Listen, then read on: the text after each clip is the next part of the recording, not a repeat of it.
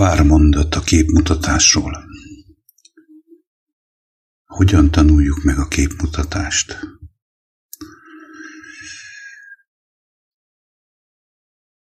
És miért tanuljuk meg a képmutatást? Azért, mert a lelkiismeretünk ellen kezdünk élni.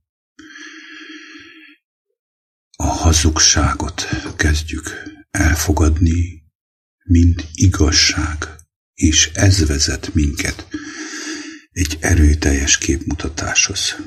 Felveszünk egy olyan arcot, egy külső jellemet, ami valójában nem én vagyok, és belemegyek ebben a szerepjátékban, amit úgy hívnak, hogy képmutatás, amit lassan, fokozatosan megszokok, sőt, meg is szeretek, sőt, el is hiszem.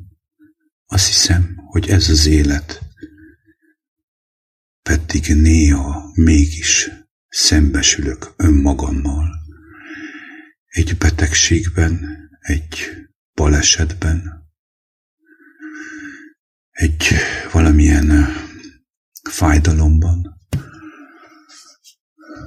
De utána, ha fölépülök, és nem ismertem fel, hogy miért lettem képmutató, vissza fogok menni ugyanabban, de már nem biztos, hogy olyan erővel. Az is lehet, hogy fokozatosan fölágyul körülöttem ez a kőkemény képmutatás, és a végén sikerül könnyeket hullatnom, és a legelső könnycsepp kezdi el megrepedeztetni ezt a képmutató lelkületemet, és minél jobban felismerem Isten kegyelméből, hogy én sokkal többre vagyok teremtve, hogy én elveszítettem az eredeti állapotomat, a gyermeki lelkületemet, és képmutatóvá váltam. Bele tartozik a kemény szívűség, és mindenféle szerep, az okoskodás, a gőg, a szenteskedés, a vallásoskodás, és mindenféle képmutató dolgot, amit magamra akaszgattam évek során, mert elhittem, hogy csak így működhet az élet, a sok képmutató között. És hogyha ezt fölismered az első könnycseppek után, és elkezded elengedni, és fohászkodsz magadban, az Isten lehántsa rólad lassan ezt a képmutatást, és megmutassa neked az igazságot, és az életet.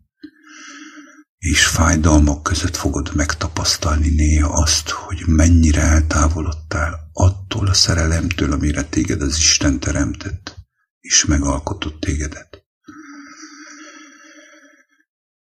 Lehet, hogy fájni fog, de szabad leszel végre az igazi életre. Szabad leszel végre a szerelemre, az Istennek a szerelmére. Súlytalanná válsz, a lelked kiszabadul, még akkor is, hogyha te itt vagy, még mindig itt vagy a testben, mert az már nem te vagy, hanem te vagy a lélek, a tökéletes lélekből, és szárnyra kelsz, mind a sas, és fölfrissülsz, és jobb lesz a levegő,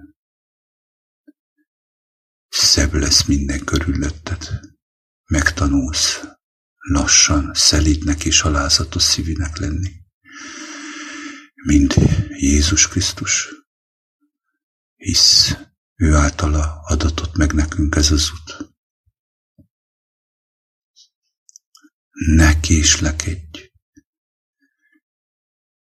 elengedni azt a könnycseppet, ne késlekedj, ne engedd meg, hogy megkeményítsen téged a látvány világ, a képmutató világ, a színek, a szagok. Ne engedd. Ezek a hamis színek és hangok, hogy megvezessenek. Ne késlekedj.